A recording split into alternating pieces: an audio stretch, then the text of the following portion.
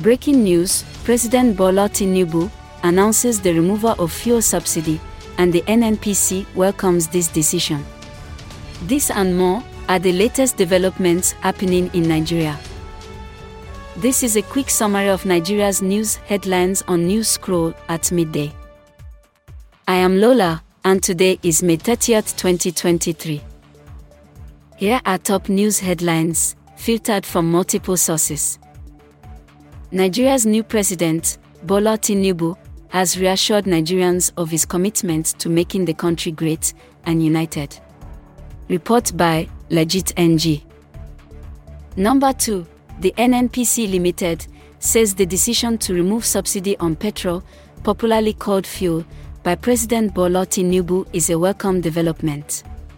Report by Premium Times.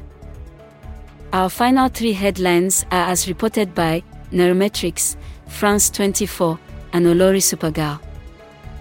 Number 3. Fuel queues appeared in Lagos State as Nigerians rushed to fill their tanks after President Tinubu announced the removal of fuel subsidy. 4. Bola Tinubu sworn in as Nigeria's president, amid hopes and skepticism. 5. Davido, Tiwa Savage, and others conferred with national awards from the federal government. This rounds up the Midday Newscroll headlines broadcast.